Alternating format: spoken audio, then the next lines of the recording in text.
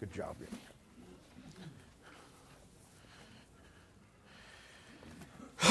Well, if you have your Bibles this morning, I want to invite you to turn to Proverbs chapter 16.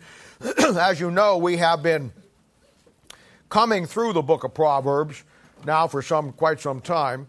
And it's been a great book based on where our church is at, the level of spirituality that many of you have grown to, and how we work with in so many areas of ministry and trying to reach people. Proverbs was the natural book for us to begin to look at. And it's really helped a lot of people come along and grow. And yet, in Proverbs, which is probably the deepest book in the Bible, every once in a while you come across a passage or a verse or a couple of verses that just go down to the very core level of the Word of God. And they're absolutely paramount passages, I call them, in my own personal view of them.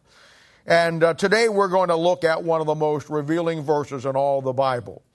I don't know of another teaching in the Word of God, when it's done correctly and exhaustively as it needs to be, that will answer more questions about certain things that people ask about.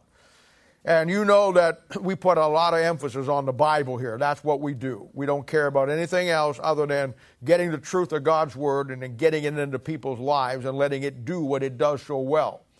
So many of you are great Bible students.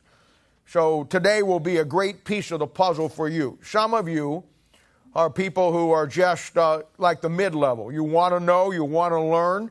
Maybe you're just getting into it. It'll be good for you because it will answer a lot of things for you. And if you're somebody that's just a brand new Christian, somebody that maybe you're saved but you never really got into the Bible, that's okay too, because even in that case, it will really help you understand some things about the Bible, God, and what's going on, and maybe light that fuse into your life that you understand that we are here to help you. Now, you talk about a verse that opens up a can of worms. This is the verses today. And understanding the long-range scope of these verses, in one respect, will be devastating to so many heresies that are out there in the church today. It's quite unbelievable. You know as well as I do that wherever you have the truth, you're going to have heresy that comes in. But all through the Bible, we have it all around us today. Nothing devastates and unveils the heresies and the false teaching more than a good, solid, in-depth study of something in the Bible that covers so much ground so quickly, as we will today. And we will answer so many questions on the level that most of God's people never really have a chance to get to, but they always seem to ask these kind of questions. Now let me start by saying this. In the Bible, God has revealed to us three distinct separate plans. If you want to break the Bible down into the lowest common denominator of what God is doing, it's simply the fact that God has instituted three distinct plans throughout the Bible. All three plans are separate from the other plan, but yet all three plans are connected to each other. It's a lot like the Trinity. You have God the Father, God the Son, and God the Holy Spirit. They're three separate identities. They each have a separate function, but yet they're all together. When you look and understand these three plans, and I'm obviously not going to have time to give it to you in great detail, but certainly enough that you'll grasp and understand it today before you leave here if you listen. You will know that these three plans, each individually, lay themselves out in a different format. But you're going to see how that they're all connected together. And even though each one performs a specific function for God, they're all connected and go back to God. Now, the first one that I want to talk briefly about is that God has a plan for the universe. There's a reason why God created the universe. And when I talk about the universe, I'm talking about the galaxies that we live in. And you know, I remember being in astronomy for so many years and doing astrophotography and taking pictures of the heavens and all the galaxies and the planets and all those things. I remember back when the Hubble telescope first came into being. and they put it up in outer space. It was a revelation like no man had ever seen. Now we had a telescope out in space that did not have to look through all of the dirt of our atmosphere. And now we had a telescope that could see beyond farther than anything that we could look at on Earth. And I remember one of the most astounding things that I ever saw was that they pointed the Hubble telescope at a portion of the sky.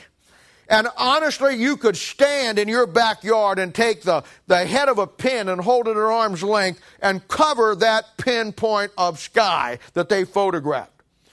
And they left the camera open to take in the light for 12, 15 hours. And when they were done and they developed the picture, it was one of the most astounding pictures I ever saw in my life. On that one picture, held out at arm's length if you were to do it here and cover that piece of sky with the head of a pin, the Hubble telescope found an image that had over 250,000 galaxies in that spot of sky. And yet I want to tell you, if you could be right in the middle of all those galaxies and you'd look out, you wouldn't see anything different than you see right here around us. That's how far they are. They found out since then that the universe is filled with galaxies. Island universes just like ours. Billions and trillions of stars that are sun just like ours. And it's an incredible thing once you begin to understand the immensity of our universe. Bible calls it the second heaven. I use the term universe because most people are more familiar with that. But it's that great expanse of space out there, which we call eternity, that has billions and billions and endless trillions of galaxies. Each galaxy 600 million light years across. Meaning if you got in one end in a rocket ship and traveled the speed of light, 186,000 miles a second, it takes you 600 million years to get to the other side. They're everywhere. Why is that? Why did God do that?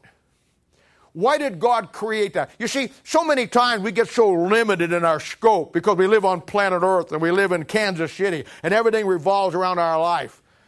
We forget about the fact that, man, there's an eternity out there of space, and God created billions and billions of universes.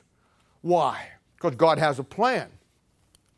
God has a plan for this universe right now that we live in.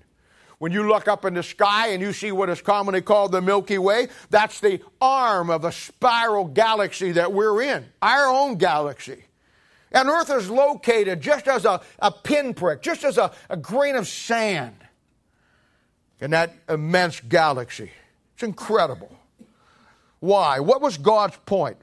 Isaiah 9 verse 7 says, of the increase of God's government and peace there shall be no end. To the throne of David and upon his kingdom, to order it and to establish it with judgment and with justice from henceforth even forever. The Bible says that God's government, when he established it, is going to go on forever. God had a plan for the universe. Then the second plan that God has. God has a plan for planet Earth. Isaiah chapter 45 verse 18 says, for thus saith the Lord that created the heavens, God himself that formed the earth and made it. He established it and he created it not in vain. He formed it to be inhabited. I am the Lord and there is none else. Did you ever notice how special the earth is in the Bible? I don't know if you've ever noticed that or not. It's special to God. The Bible says that God formed earth to be inhabited. You know, here again, in science, they now have the technology that they find what they call exoplanets. I think I get an update on them all the time. I think the last update I had that they had found now 800 planets that you cannot see with the naked eye. They're outside our universe. Some of them are in our universe. But they're immense planets, and most scientists say, by the way they figure it, that they're Earth-like, and yet they're larger and bigger. And of course, you know where science goes. Science goes that maybe there's life out there on those planets. Well, we know that that's not true.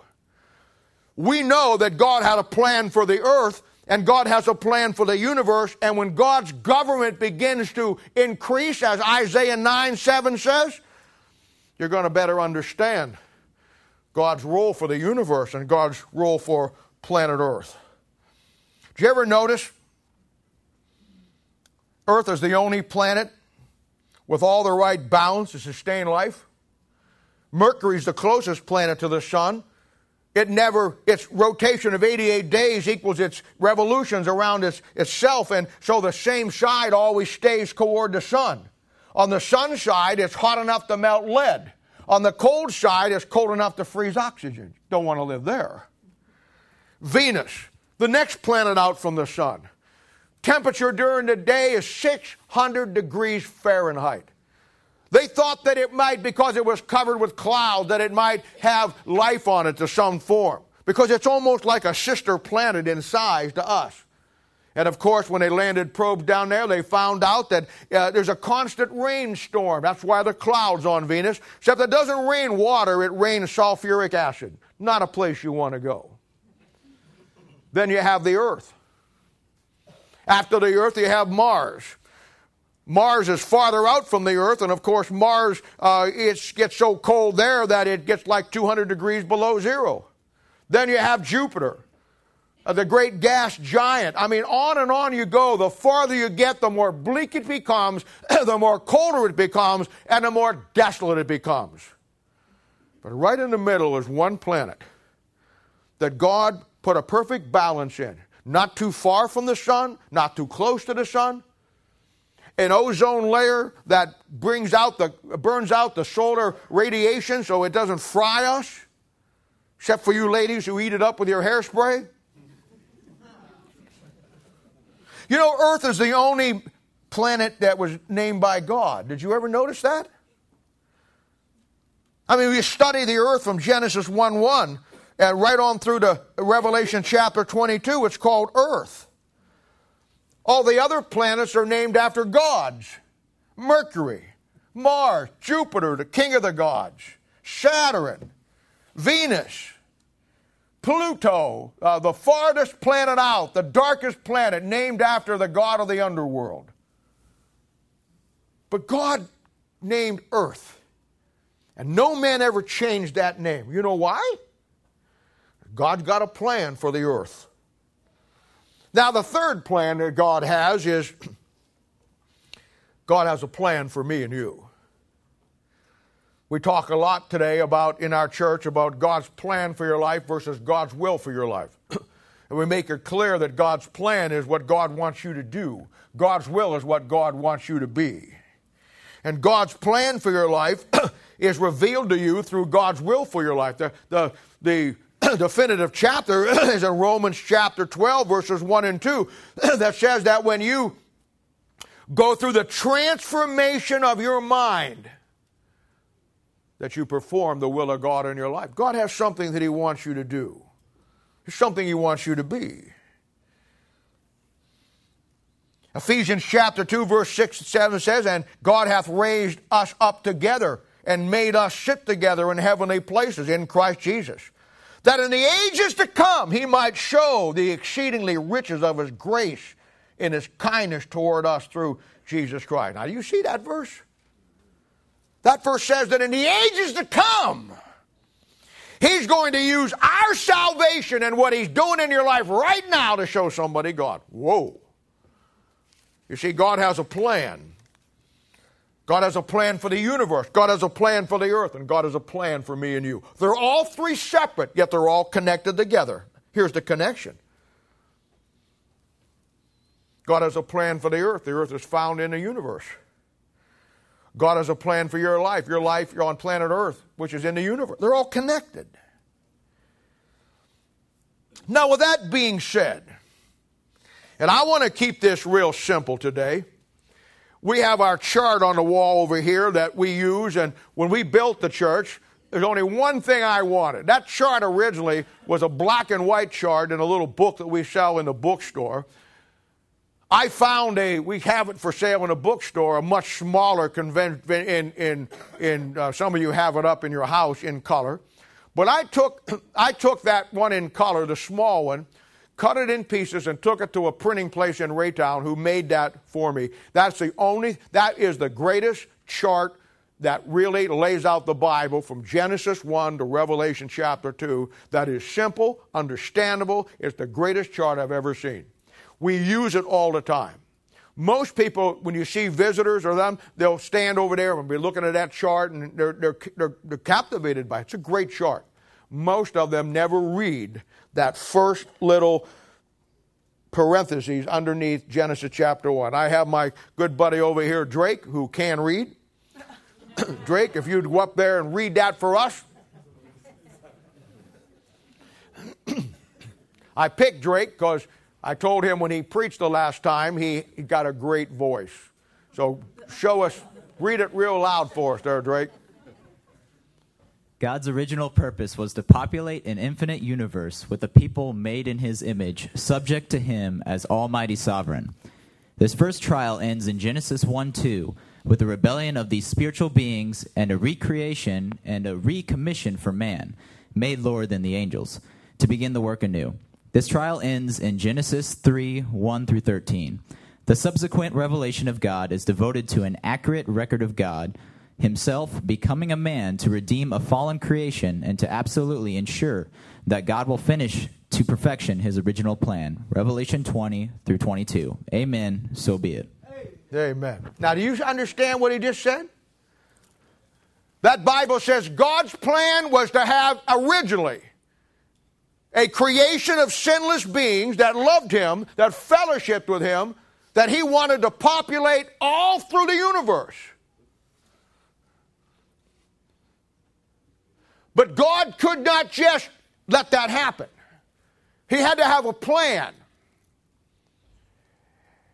And when man fell, Adam and Eve in the garden, man now is alienated from God. He can't fulfill that plan now. And so what does God do? God, as it says, himself came down, took on the body of a man, and redeemed his fallen creation. Amen. That you and I could have that eternal relationship with him when he picks it up. I got news for you, folks. I know life is great. I enjoy it. You enjoy it. We all like to eat. We all like ball games. We all like to do fun things. But I want to tell you something. There's a bigger picture to God's plan than just living your little life on planet Earth. There's something God is going to accomplish. And he wants you to be part of it. And he saved you for that reason. But I want to show you the process of God's plan. It's incredible. Now, I want to tell you a Bible story today. But I need you to start to understand some things before we get into that story exactly. When it comes to the plan of God and understanding the plan of God, there's one single doctrine that you have to fully understand. It is the doctrine of free will within the Bible. It's the key to God's plan. 17 times in the Bible, you will find a reference to free will of man to choose to do something for God or for not to do something for God. So from the very beginning, Genesis chapter 1, verse 1, God had put a plan in effect to accomplish his overall goal for the universe, for earth, and for man. An eternal purpose, an eternal plan spent with God and his creation, that creation through a free will process has to choose to be with him by his own free will choice. Now let's look at Isaiah chapter 9 verse 6 and 7 again. This great eternal government of God. We'll look at it a little deeper now than we just read it a moment ago. He says this. Now, you're going to glean some things out of here, so get ready. For unto us a child is born, and unto us a son is given. And the government shall be upon his shoulders, and his name shall be called Wonderful, Counselor, the Mighty God, the Everlasting Father, the Prince of Peace. Of the increase of his government and peace there shall be no end. Upon the throne of David and upon his kingdom, to order it and to establish it with judgment and with justice from henceforth even forever. The zeal of the Lord of the host will perform this. Now, Father, we do thank you and praise you for the Lord Jesus, and we ask you your blessings upon our time today. We ask you, Father, to help us to understand, to glean, and to learn, and to grow through this. And we'll be careful to give you all the glory and the praise. And thank you, Father, for such a marvelous plan. But thank you, Father, for wanting to include us in it. And Lord, thank you for giving us the grace to be able to see and understand. And Lord, we just love you now and thank you in Jesus' name. For his sake we ask it. Amen. Now look at verse 6. For unto us a child is born, unto us a son is given. You can obviously see the punctuation after that part of the verse. That first part of the verse is the first coming of Christ. When he came the first time, he came as a child and he came as a son. The next part of the verse, after the paragraph, after the punctuation. And the government shall be upon his shoulders. That's the millennial reign of Christ. That's the government that he's going to be talking about, that we're going to be talking about. So you have the first coming of Christ, you have punctuation, then you have the second coming of Christ, then you have punctuation again, and then it says, and the name shall be called Wonderful, Counselor, the Mighty God, the Everlasting Father, the Prince of Peace. There's eternity. You have the first coming of Christ, the second coming of Christ, the establishment of God's government, and then moving into eternity in one verse. There's the plan of God. And in the process of that, he says in verse 7, he comes back and he establishes the government, that's the millennial reign of Christ, in verse 6. Then verse 7, he says this, of the increase of that government and peace there shall be no end. So once that government starts, it's only going to increase. It's going to keep moving. That government starts at the first coming of Christ. It got postponed, for those of you who understand your Bible, in Acts chapter 7. We know that. And then picked up at the second coming of Christ and goes right on into eternity. Now our verse today will be Proverbs chapter 16, verse 4 and 5. And here's what it says. The Lord hath made all things for himself, yea, even the wicked for the day of evil. Everyone that is proud in heart is an abomination to the Lord. Though hand join in hand, he shall not be unpunished. Now what you have here is the clearest verse in all of the Bible on how that the devil is part of God's plan. If there's any character in the Bible we are messed up on, it's the understanding of the devil, his function, and his job. And I understand the reason for that because he's gotten a lot of bad press down through history. A lot of people conjecture about him without basing it on the Bible. And I must confess to you today, I don't line my sermons up with the calendar. I am sorry that I'm preaching on the devil on Mother's Day. It just happened that way. Please do not infer anything to anybody about nothing. I worried about this all week long. Somebody out there is going to go out of here today. He was preaching about me. Yes, you're probably right. Not really. But this is the clearest verse in the Bible that shows you that God made him for a purpose. Isaiah chapter 45 verse 7 says, God speaking, I form the light and create darkness. I make peace and create evil. And just in case you couldn't figure out who was talking here, I, the Lord, do all these things. Now that's quite a revelation. God creating the devil, God creating darkness, God creating evil. Wow, what kind of new doctrine is this? It's called Bible doctrine when you get into the Bible. Now, for you Bible students here, let me give you a little nugget here. And honestly, if you gap this is worth coming this morning for. He says, I form the light and create darkness. I make peace and create evil. I, the Lord, do all these things. You notice that he created darkness, that's the devil. He created evil, that's the devil. But he formed the light, that's Jesus Christ. You know what that verse shows you? Jesus Christ is not a created being. He's always been there. He created the darkness, he created the evil, but he formed the light. He didn't create the light, because he is the light. If you're a Bible, that's worth coming today for if you're a Bible student.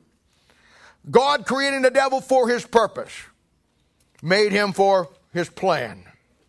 Now, without a doubt, the devil is the second most important character in the Bible, only to Christ. There's more information on him than any other outside the Lord Jesus Christ. And he's something special in the Bible. He's used of God, but he's totally under God's control. We talked Thursday night how that in the book of Job, when the devil came in and he wanted to test Job, God put him under parameters. Yeah, you can take all that he has, but you can't touch him. Yeah, now you can touch him, but you can't kill him. So the devil sometimes looks like he has complete control, but the understanding is the fact he only has the control that God allows him to have because he's accomplishing a purpose for God. You say, what was the purpose with Job? Job was a lot closer to God and stronger after he went through his ordeal than before he went through it. And you know, sometimes God will put us through negative things so we become stronger through it than just going through our humdrum life and not growing anywhere. Now, this is going to be a deep study, but I want to tell you also, I'm going to move back and forth, and I'm not going to miss a great practical application when there's one to be found. So you just bear with me here. He's something special in the Bible. He does his work by deception, by illusion. And that's a great key. You see, God limits what he can do. So within those limits, he has learned how to form a deception, how to form an illusion of something that isn't real. Now, before we look at all this, allow me to give you some information on the devil. I think there's some things that we need to understand. And this will help you in overall, but I think it'll just help you, in general of understanding it. First of all, the first thing you need to realize, and some of this is going to be a shock to some of you, I get this. The first thing you need to realize that in the Bible, there are two Christs. We hear about the Lord Jesus Christ all the time, and rightly so. But I want you to know that there are two Christs in the Bible. The word Christ comes from the word Christos, which means anointed, or anointed one. And we are told in Ezekiel chapter 28, verse 14, that Lucifer is called the anointed cherub that covereth. So he also is a Christ, but he's a false Christ.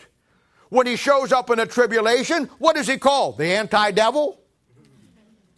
He's called the anti-what? Christ. Because he is the false Christ. When you get into the book of Revelation, you'll find that when God's talking about the tribulation period, when the devil through the Antichrist is very active, like in Revelation chapter 11 verse 15 and Revelation chapter 12 verse 10, when he makes a reference to the Lord Jesus Christ, he says, his Christ. So you won't get him confused. Over there in Luke chapter 2 verse 26, when he's talking about the Lord Jesus Christ, he clarifies it by saying, the Lord's Christ. There's two Christs in the Bible. Hold on to that. We'll build on that here in a second.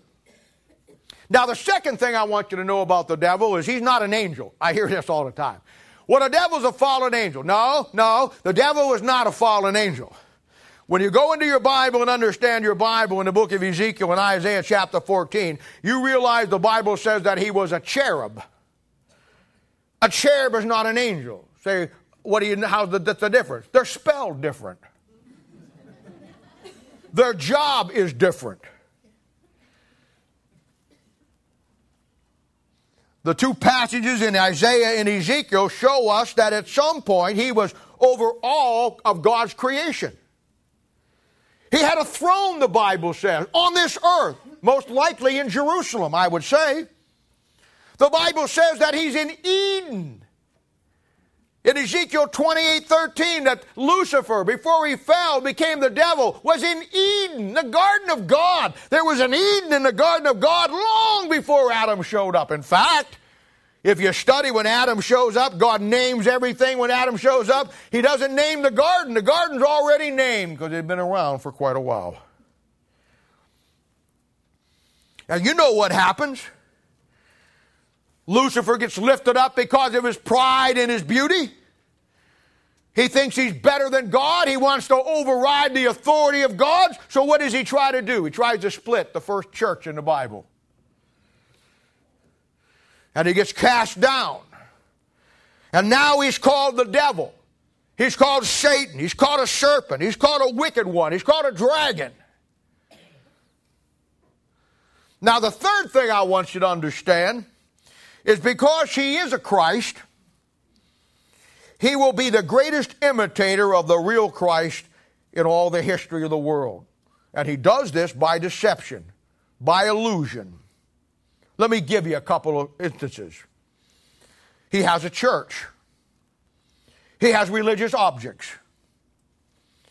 He has ministers. In Matthew chapter 10, he can heal. He has a choir. He has religions, all kinds. And yes, he has his own Bible. You bet he does. In fact, and I say this all the time, if Jesus Christ and the devil walked in those two doors together, and one came up this side and stood on this side, and one came up and stood on this side, you couldn't tell them apart. Everybody would think that the devil would be instantly recognizable because he'd have a long tail, a red suit, and horns, and a pitchfork. That's not the devil of the Bible. The devil of the Bible says that he's transformed into an angel of light.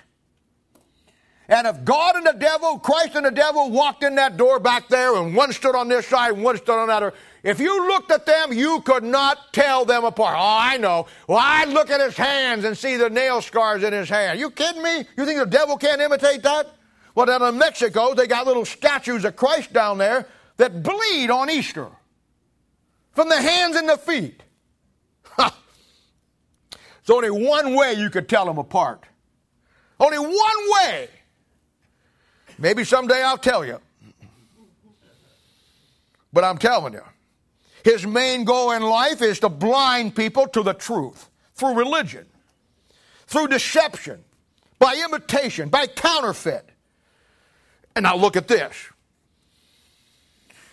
The Bible says that he's an imitator of Christ.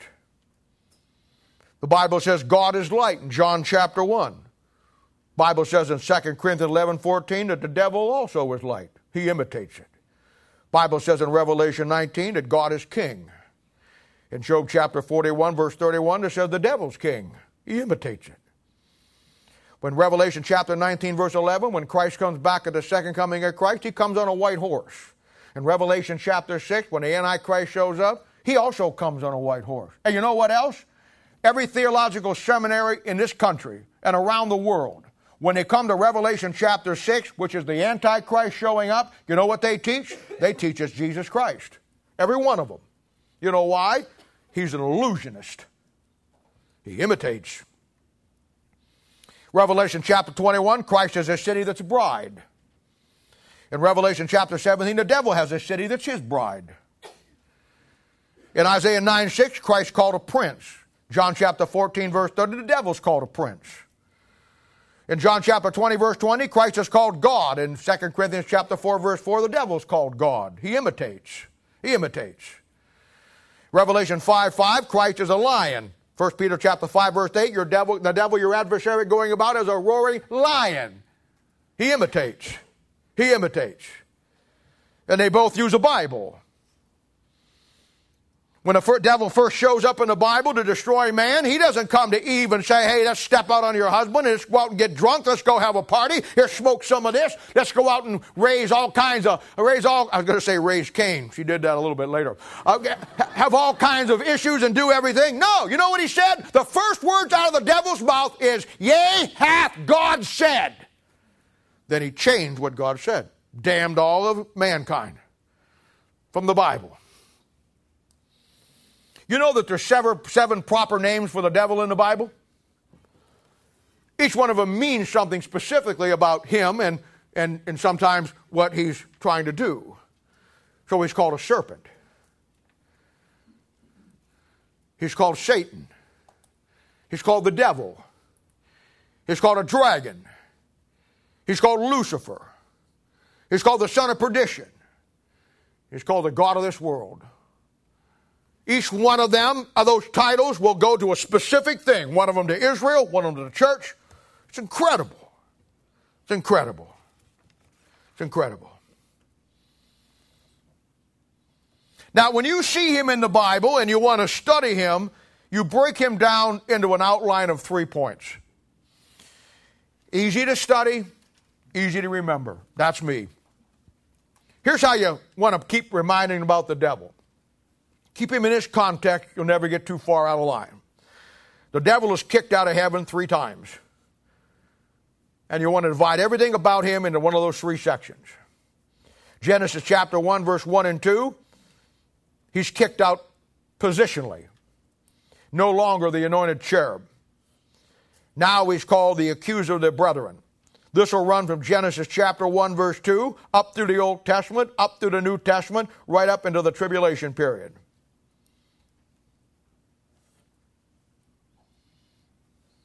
And in Job chapter 1 and Job chapter 2, you have an example of this where he goes before the throne of God and he accuses Job before God, the accuser of the brethren. Now, the second time he's kicked out will be Revelation chapter 12 and 13, Revelation chapter 10, verse 17 to be exact. And this time he's kicked out of heaven bodily. You see, when he's kicked out positionally, he loses the fact that he's the anointed cherub, but he still has access before the throne of God to accuse. But in Revelation chapter 12 and 13, they pick him up bodily and kick him out, and now he shows up down here on the earth, enters into the Antichrist. This will be your time frame, the middle of tribulation, 3.5 year mark. And now he's kicked out bodily. And the third time he's kicked out is when he's kicked out eternally. This will be Revelation chapter 20, verse 10, when he's dumped into the lake of fire. You just remember those 3 things. He kicked out 3 times. Genesis 1, Revelation 12, and Revelation 20. He's kicked out positionally, he's kicked out bodily, he's kicked out eternally. How easier can it get? Okay, so now we have the introduction. I want to break down this 2 verses here, 4 and 5, around God's plan and how he uses the devil to accomplish it.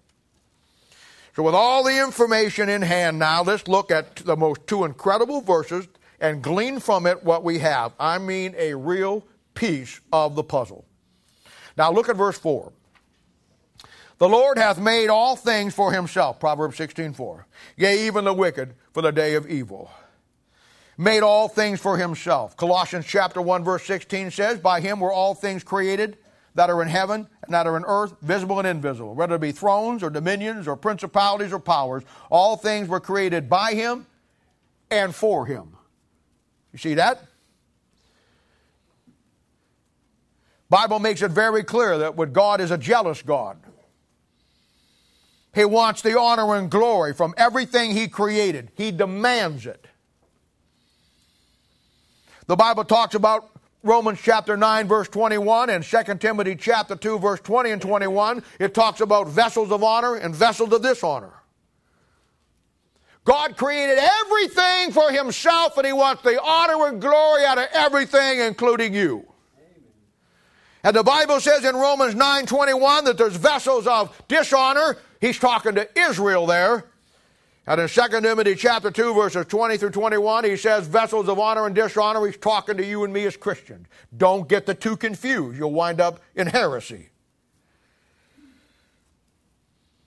And God will get the honor and glory out of people who serve him, or he will get it from the people who refuse to serve him. You need to understand this. You take a guy or a gal who gets saved and they want to give God the honor and glory of their life. They go and they serve God. They do everything for God. Everybody sees it. God uses them. He grows them up. He teaches them the Bible. They get into ministry. They do things for him. And they bring honor and glory to the Lord Jesus Christ, and everybody sees it. Then you have other God's people who get saved, will not do anything for God. They'll never lift a finger for God. They'll live their life the way they want to do it, and they'll go on and they'll go on and they'll go on. And then God comes down and God deals with them. And when God deals with them, everybody out there who knows they're a Christian sees it, realize that God is not going to let us get away with sin, and God gets the honor and glory out of it that way. That Bible says every knee will bow and every tongue will confess that Jesus Christ is Lord. We are going to do it, God's people. It's just whether we do it now under a God of love or we do it at the judgment seat of Christ under a God of wrath. But we will do it. You know why? He wants the honor and glory out of everything. And you know something else? He's going to get it. He's going to get it. I mean, it's not hard. Now, God will use the devil to accomplish his purpose. He'll give him all the rope he needs to ultimately hang himself. And he will use him, and at the end, God, who is supreme, will pick him up and drop him in the lake of fire, and all the world will know who God really is. In fact, if you want to see that in the Bible, it's Isaiah 14, verses 15 and 16. When the devil slides into the hell in the lake of fire, everybody there waiting for him and says, is this the guy? Is this the great guy, the great devil? Yeah, you bet he is. And he's just like you now. He's in a lake of fire. And God gets the honor and glory out of it. Now, the second thing, I want you to notice that verse 4 is built around a day. The Bible calls it an evil day. 4 key days in your Bible you need to know about. Ever see it? Ever see a day listed in the Bible and say, I wonder if there's more special days? How could you not miss Mother's Day, who you have a relationship with your mother and love her, and never miss this day, but supposed to have a relationship with God and the Word of God and miss those days? That's the end of my Mother's Day message. In the Bible, there's a day of salvation. 2 Corinthians 6:2. That's our day, the day you get saved. In 2 Thessalonians chapter 2, verse 2, there's the day of Christ. That's Christ's day. That'll be the rapture and the judgment seat of Christ. Malachi chapter 4 and about 1,000 other places in the Bible, you find the day of the Lord. That's God's day. That's the second coming of Christ. And then here you find the evil day. Proverbs 16:4, Ephesians chapter 6, verse 12 and 13. This is the devil's day. 4 key days in your Bible. 4 key days in your Bible. Now let's talk about the evil day. Let me talk about it inspirationally first. Ephesians chapter 6, verses 12 through 13 says, finally, my brother, be strong in the Lord and the power of his might. Put on the whole armor of God, that you may be able to stand against the wiles of the devil. For we wrestle not against flesh and blood, but against principalities, against powers, against the rulers of darkness of this world, against spiritual wickedness in the high places. Wherefore take unto you the whole armor of God, that you may be able to withstand in the evil day. There it is. Having done all to stand. Now that evil day for you and me is the day you first have to face the world on your own. When most parents lose their kids, they think they lose them down the line. Nuh-uh. The way you lose your kid, it may not manifest itself for 5, 10, 15 years. But where you lose your kid is that first day that kid has to face the evil day, and he's not prepared. The day they have to face the world alone without you sticking up behind them, when they go to school or they go out into the world or wherever they go, and now there's no protection, only preparation. And most of them fall. One of my messages at camp this year, when I get our kids there, I'm going to preach to them about that evil day. That evil day is illustrated in Daniel chapter 1. It's one of the greatest studies anywhere in the Bible that shows that your kids are up against that evil day. And most parents don't even know. Unfortunately, some don't even care. But those kids, they wonder why they lose them. They wonder why they go into the world. They wonder why what happened. I'll tell you what happened. They faced the evil day and was not prepared. Well, I'm going after them. We're going to spend 4 days together where I'm going to do everything I know how to do, that we never have to look at another child in this church that we lose to the world. Amen. Never again will the evil day claim one of our kids. Never. And the month before, I'm going to spend preparing the parents. That when the kids are come back, the parents are ready and together. Oh, camp's going to be something this year. Not that it hasn't been in all the other years. But we're going to get some things done. Now, in the plan of God, here's how it works. God wants us to be part of his total plan. Isaiah chapter 9, verse 6 and 7. That's the plan. We know that now. But he wants us to choose. He will not force us to love him, nor choose us against our will. In Ezra chapter 4, verse 1, you find a great verse that talks about the free will of man's mind. God will not force anybody to love him. He won't force you to get saved. This idea of the heresy of Calvinism is nothing more than that, heresy. I mean, the very idea. In 45 years of ministry, I've never met a Calvinist who, if brains with gunpowder, didn't have enough to blow his nose when it came to the Bible. An absolute breakdown of the fundamentals of the Scriptures. I never met one in any way, shape, or form that ever understood anything fundamentally of depth about the Bible. I mean, give me a break. If God chooses some and leaves others, let me ask you a question. What's the point of having a devil? If God's going to use the devil to give man a choice, if there is no choice, why the devil? What purpose does he even play into God's plan? I'm going to show you what purpose he plays. I'm going to show you some things that Calvin didn't get.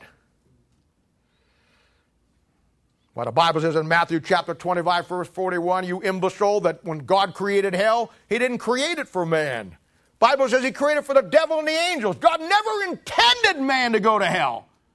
He tells you in that passage that when he made hell, when he created hell, it was for the devil and his angels. He never intended man to go. Do you know why you go? Because you choose to go. You know why some of you are going to heaven, going to spend an eternity with the Lord? Because through your free will, you chose to go.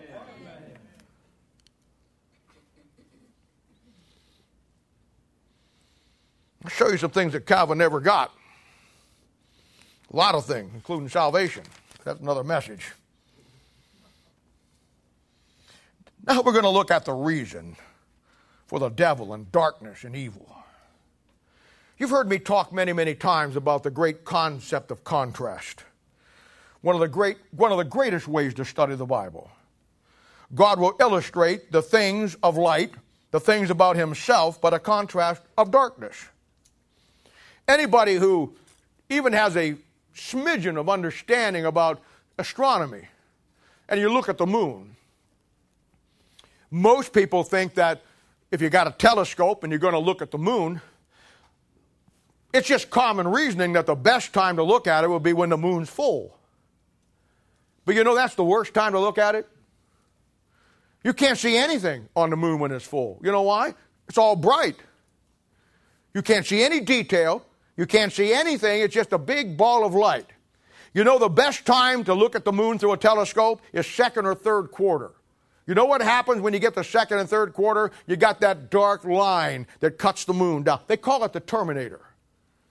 And when you look at a telescope during the second or third, or maybe the fourth quarter, the detail on the lighted side is absolutely unbelievable. But you know why you see it? Because it's illuminated by the darkness. The contrast between the light and the darkness illuminates the detail of the light. God uses the devil because the darkness that he created and the darkness that he is always illuminates the light of God. You wouldn't understand God if you didn't understand the downside of sin. And don't give me this thing, well, you know, poor people die. Hey, no, it goes back to your choice. Contrast. So God uses and allows the devil, the wicked one, to contrast for you and me, man, his holiness and righteousness, that through the Holy Spirit of God, man might find God by God lighting man's consciousness and the Word of God that is written on the tables of his heart, that man knows this is evil, this is bad, this is good, and then through his own free will, choose light or darkness.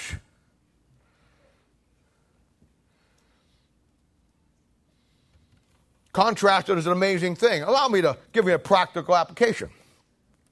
In all churches, you will have people who get out of fellowship. Hey, I've been in situations where one guy in a church of what, 250 people? 300 maybe? One gal got her nose bent out of joint, or his nose bent out of joint, and got out of fellowship with God. And immediately, you're all wrong and they're right.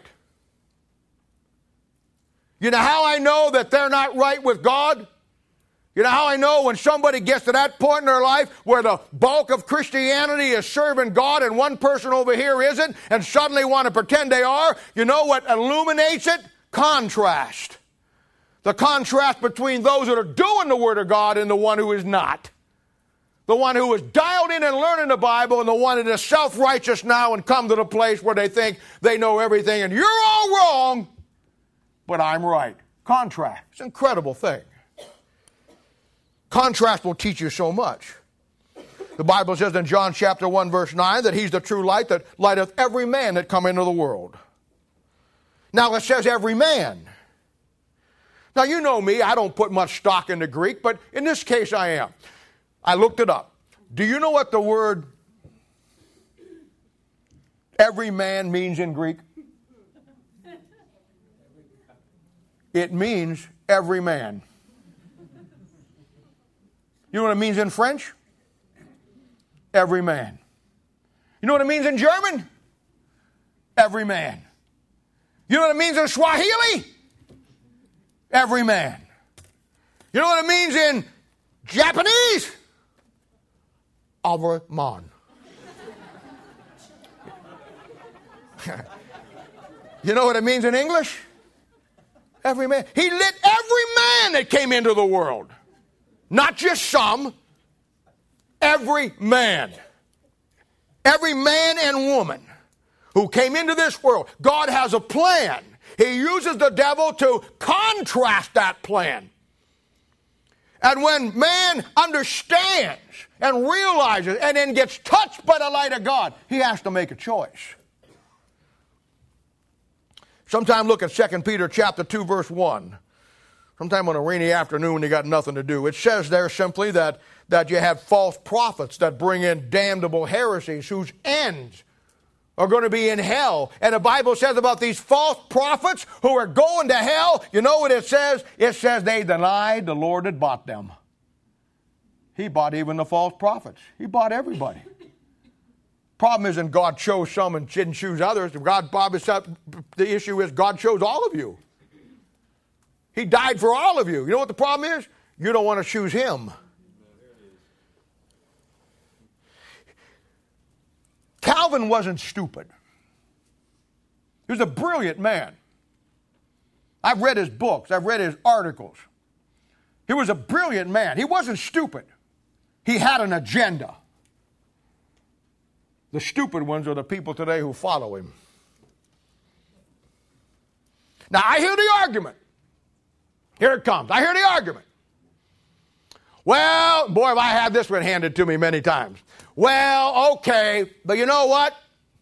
If God created the devil, and God created darkness, and God created evil, then how is a holy God ever going to judge me at the great white throne judgment when he's the one who allowed sin to come into the world? He put it here. He's responsible for it. How is God ever going to judge me when he's the one who let it happen? Well, let me tell you how it is, that you old reprobate. Here's how it works. Yes, God allowed sin to come into the world. He brought darkness into the world. He created the devil and put him right smack in the middle of his plan. No question. And then the same God who did all that came down and died on the cross. Amen.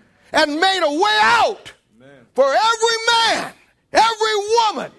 He eradicated himself of bringing it in by dying and taking it out. Amen. Now you know what you got? Right back in your lap, your choice, free will. You won't beat God, brother.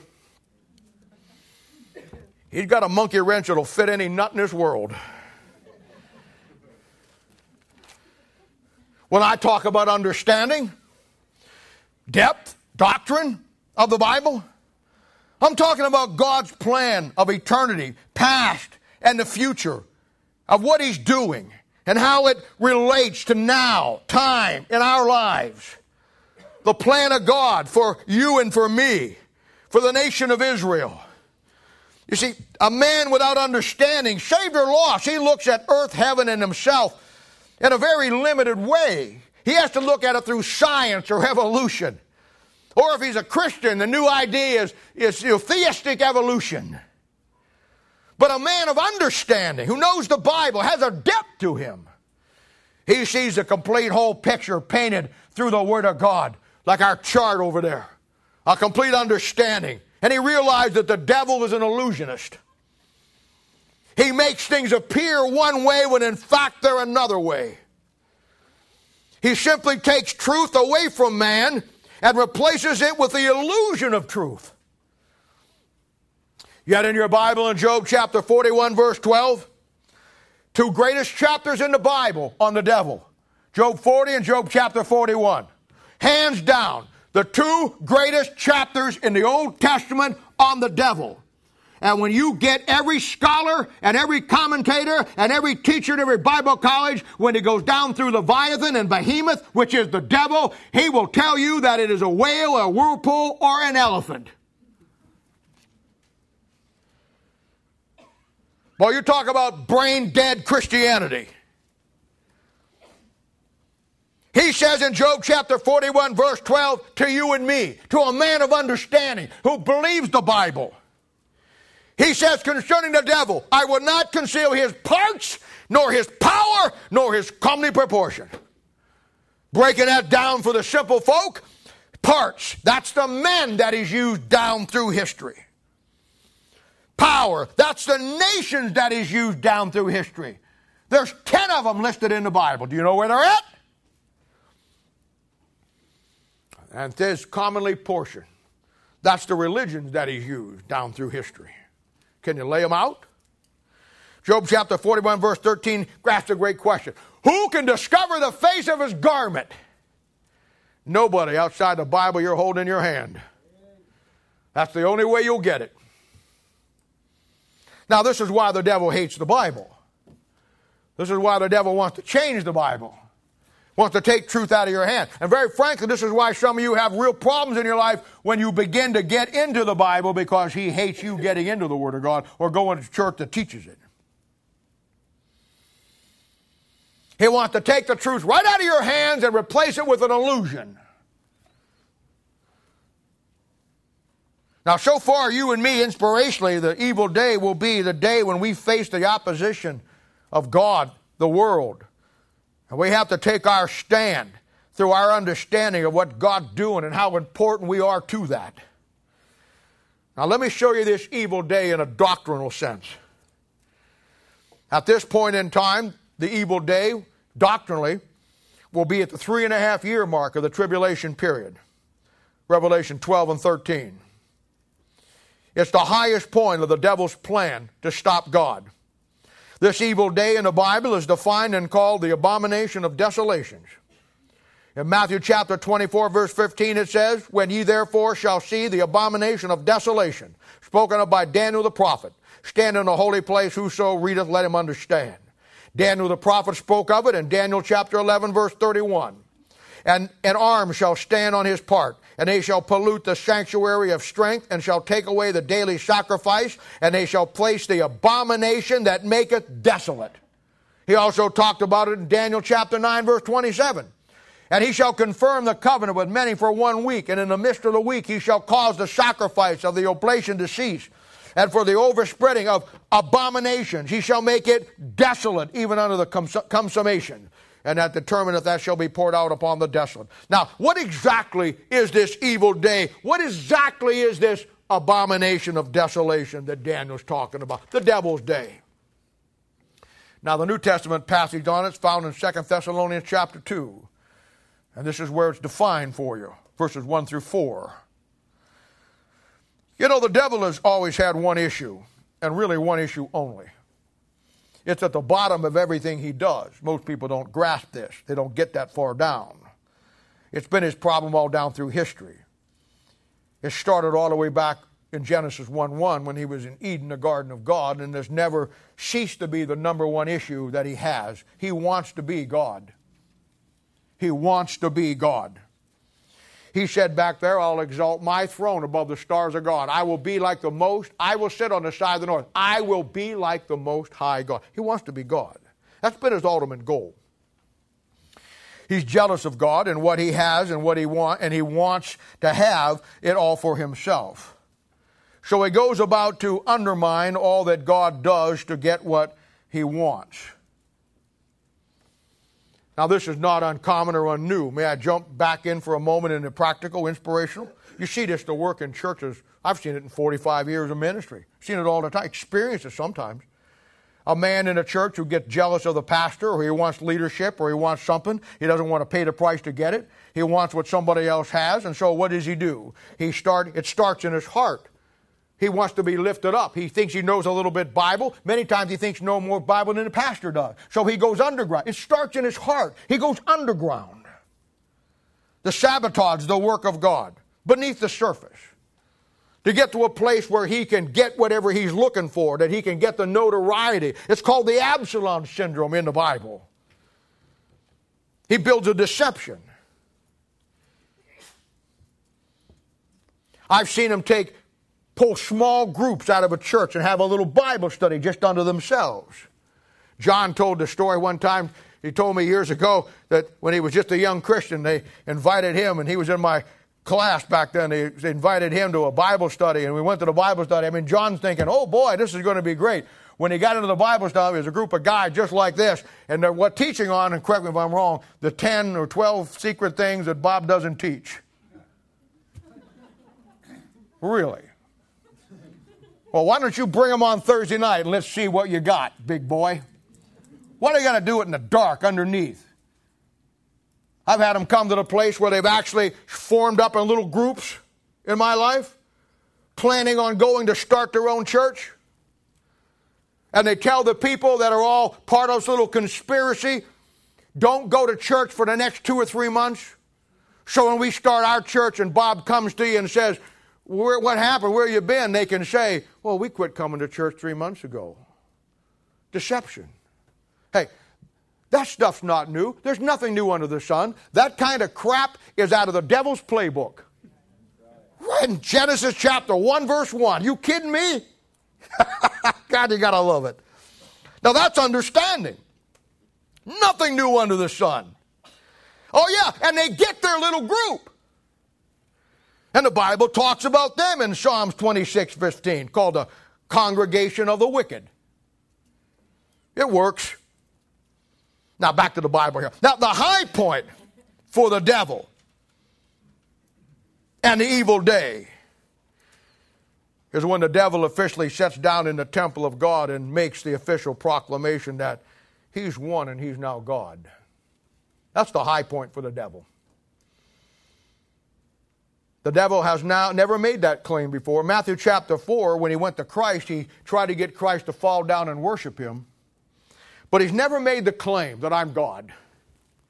He's always come short of that. And of course, the time frame here will be the middle part of the tribulation period. He comes in the first 3.5 years. He brings peace and safety, brings a pulse, a solidity to everything. And then at the middle, he said it, the middle of the week, the Bible says he goes into the temple. He sits down in the temple and claims all the world that he now is God. And this is where the Jews see it and flee. A lot of material to it. I'm just giving you the outline. Look at 2 Thessalonians chapter 2, verse 1 through 4. Here it is. Now we beseech you, brethren, by the coming of our Lord Jesus Christ and by our gathering together unto him, that you be not soon shaken in mind or troubled, neither by spirit, nor by word, or by letter as from us, as that the day of Christ is at hand. Let no man deceive you by any means, that day shall not come, except there come a falling away first, and that the man of sin be revealed, the son of perdition. Now here it comes, verse 4. Who opposeth and exalteth himself above all that is called God, or that is worshipped. Here it comes, so that he, as God, sinneth in the temple of God, showing himself that he is God. That's the evil day. That's the abomination of desolation. That is the devil's day. The devil's day When God's day is when he comes back at the second coming of Christ and becomes supreme ruler of the universe. The devil's day is when he thinks he's won. He goes into Jerusalem, he sits down in that temple, and he claims to be God.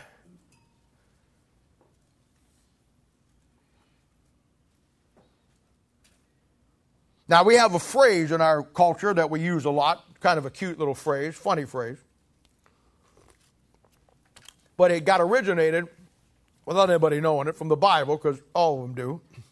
It's a little phrase in which somebody does something and we say, well, he got his 15 minutes of fame.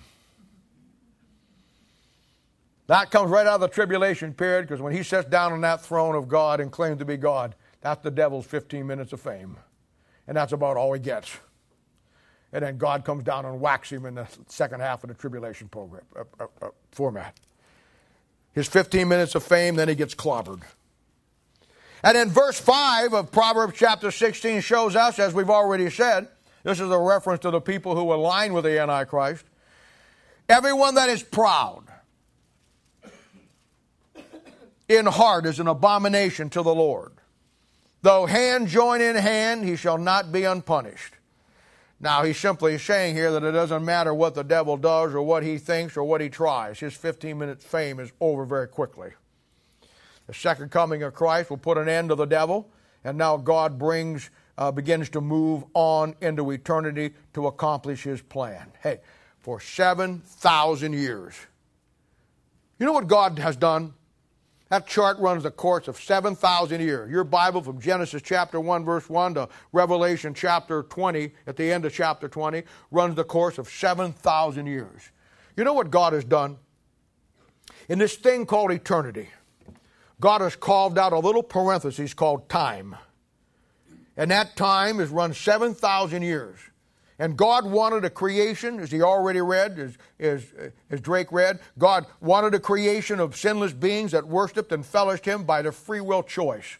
So God carved out of eternity a little thing called time. And in that little thing called time, he created man, and he put man down here. And the first time he put man down, man failed. And God said, okay, that won't happen again. I gave man his own choice. Man now will know forever that he can't find God. He can't make the choice on his own. He's always going to go the wrong way. So here's what I'm going to do. I'm going to come down and pay the price for man myself. And I'm going to ensure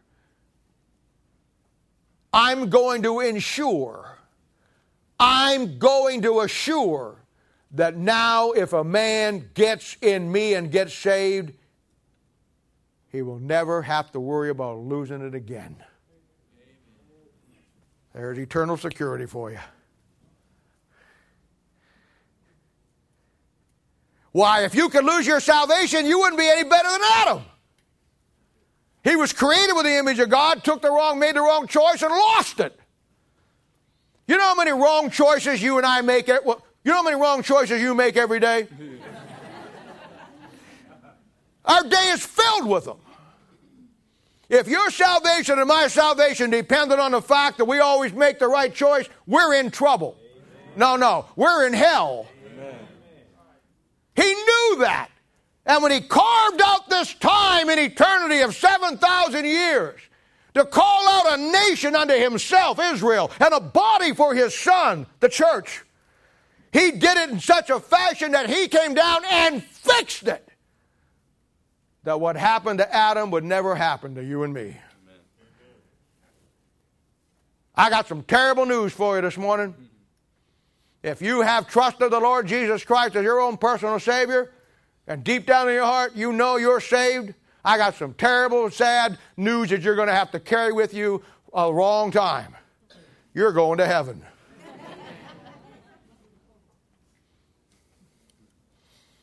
You made the right choice. And he fixed it so that choice will be the last choice when it comes to your eternity.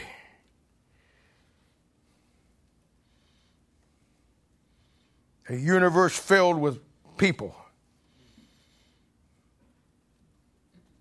All things now in order, and God moves on to fulfill the increase of his government with men and women who by their own free will have chosen to be with God. And the Bible says, in Genesis chapter 1:3, God says, let there be light. John chapter 1 verse 5 says, and the light shineth in darkness, and the darkness comprehended it not. It's contrast. He used the devil to contrast the light from the darkness so you could see the detail of the light. You know, I know that's true.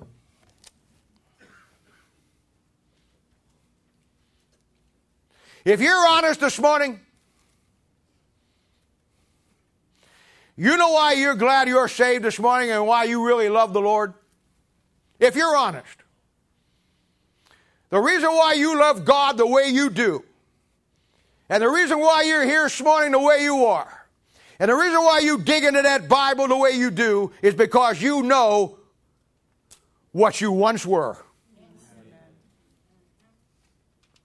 The contrast of what you were and what you now are illuminates your love for Him. Amen. Light shineth in darkness, and that darkness comprehended it not. Now, by the time that we get to the end of Revelation chapter 22, I want you to see this.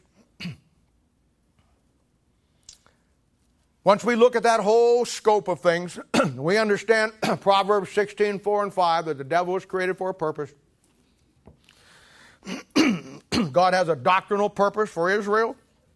He has a practical purpose for you and me. We've looked at them both. But I want you to see this. You probably never thought about this. God is a God of free will. God will not force any of His creation to love Him. No man in this room wants to have his wife love him because he has to give her a pill every day that keeps her in love with him. No woman on this planet wants her husband to love her because she's got to mix up love potion number 9 and have him drink it. And the moment she runs out, he doesn't love her anymore. You don't want that. What makes you think God would want that? You want a husband and wife to love you because they've chosen to love you.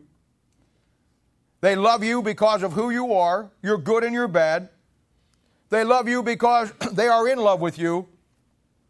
And they love you because they made a free will choice to pick you over anybody else they could have had out there. Now, if you can get that about yourself, why can't you get that about God? You would go spend the rest of your life wondering what it would be like and worrying about the fact that if you didn't give her or him the pill or whatever the next day, that you would lose them. No. If you look at this great plan of God, His 3 plans all connected together. Time you get to Revelation chapter 22, everything that God created, everything that He made, has now made a free will choice. Look at it. The cherubims, there's 5 of them. They had to make their choice. One of them chose not to stay. The angels, God created them, but He gave them a free will choice. And the Bible says in Revelation chapter 12 and 13, to the third of them went with Satan. They made a conscious choice. Adam and Eve in Genesis chapter 3, they made their choice. God says, here's 2 trees. One of them darkness, one of them is light. One of them represents death, one of them represents life. You choose.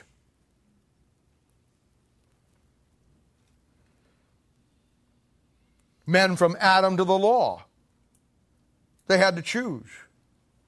If they didn't have to choose, what was the point? The Bible says that when Noah was building the ark, God gave him 120 years to preach every day so men would come and get on that ark.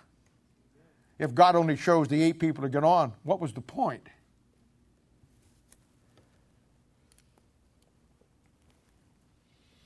Under the law, man had to choose. From Exodus to 2 Chronicles. Joshua said it in 24:15. Choose this day whom you'll serve. It's a choice. He didn't say, all right, all you elect, come with me.